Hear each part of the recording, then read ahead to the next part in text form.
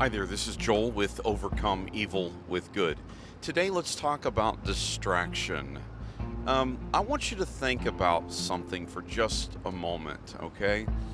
What would it be like to not have a mind that was constantly filled with trauma? Like if you went through a toxic relationship, some kind of traumatic breakup of some kind, especially with, again, as we refer to the narcissist guy, the narcissist woman.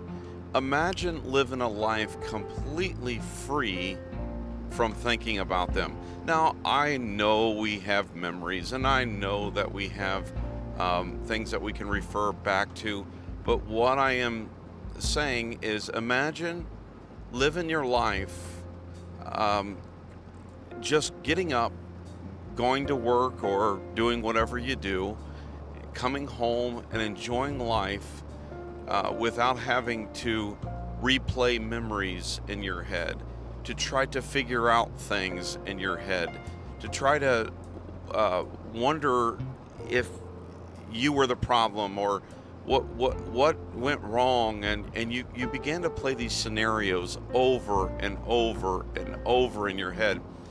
That word is called ruminating. Okay, we use the word ruminating to discuss how we constantly have like a record that we play over and over in our head.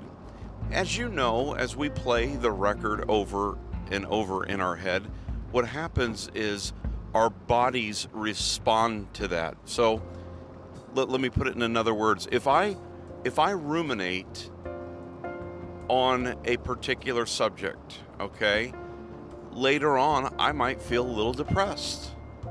That night I might go to bed, I might have a nightmare.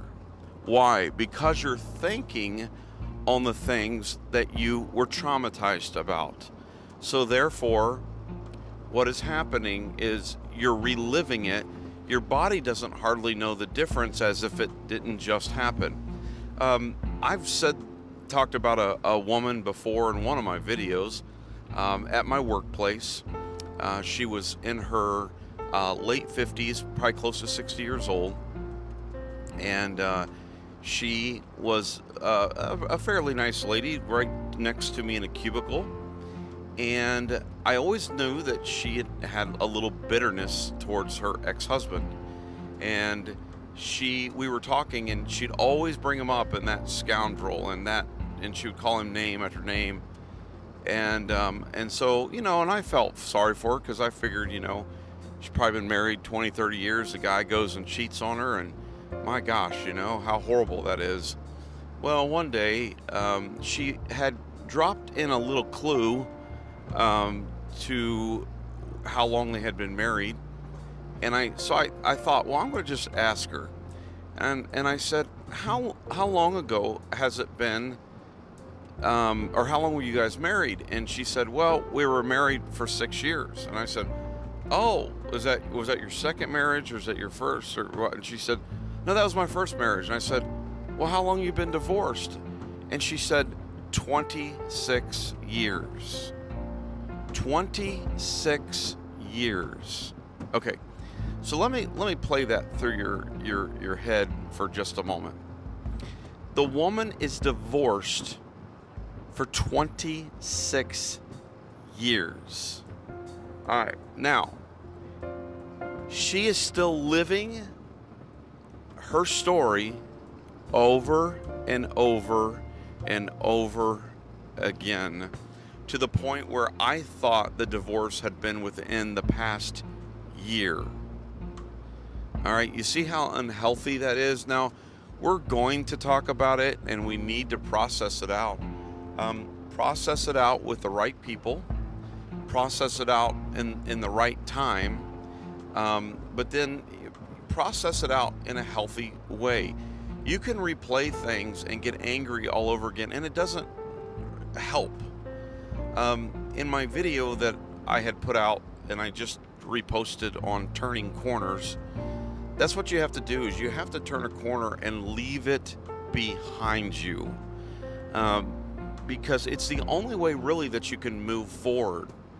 A hot air balloon as it ascends into the air. I don't know if any of you have watched, but they're held down by sandbags. Okay, so they're blowing up the balloon with hot air, and they've got it going. And what keeps it on the ground? These sandbags. And as they let go of the ropes or untie them or whatever they do, the hot air balloon begins to rise in the air, and it begins to fly through the air as it has the weight removed from it.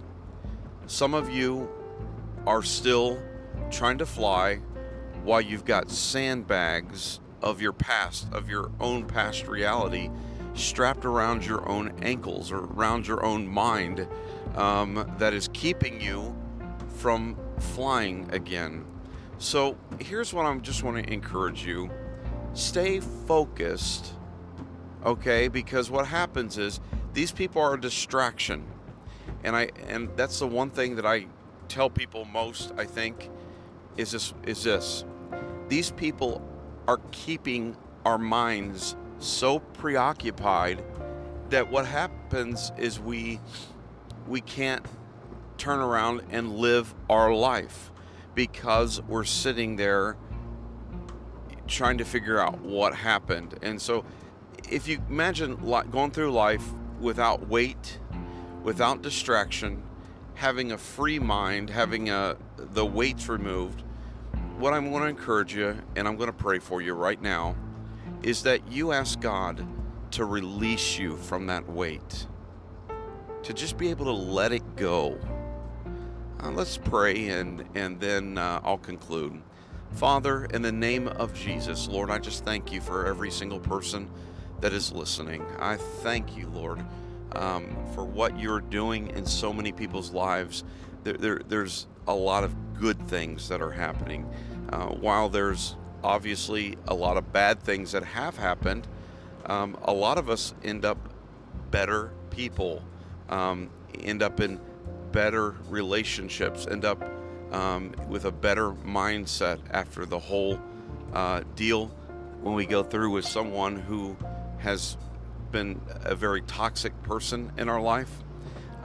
So Father, right now, I just want to ask that you would release people.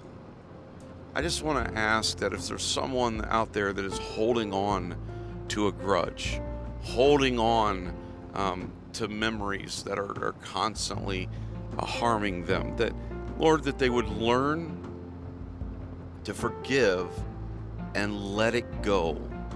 And in the name of Jesus, Lord, I just pray for healing of hearts of so many people that has gone through. What a tragedy it is that these people have wasted and so much time in our life.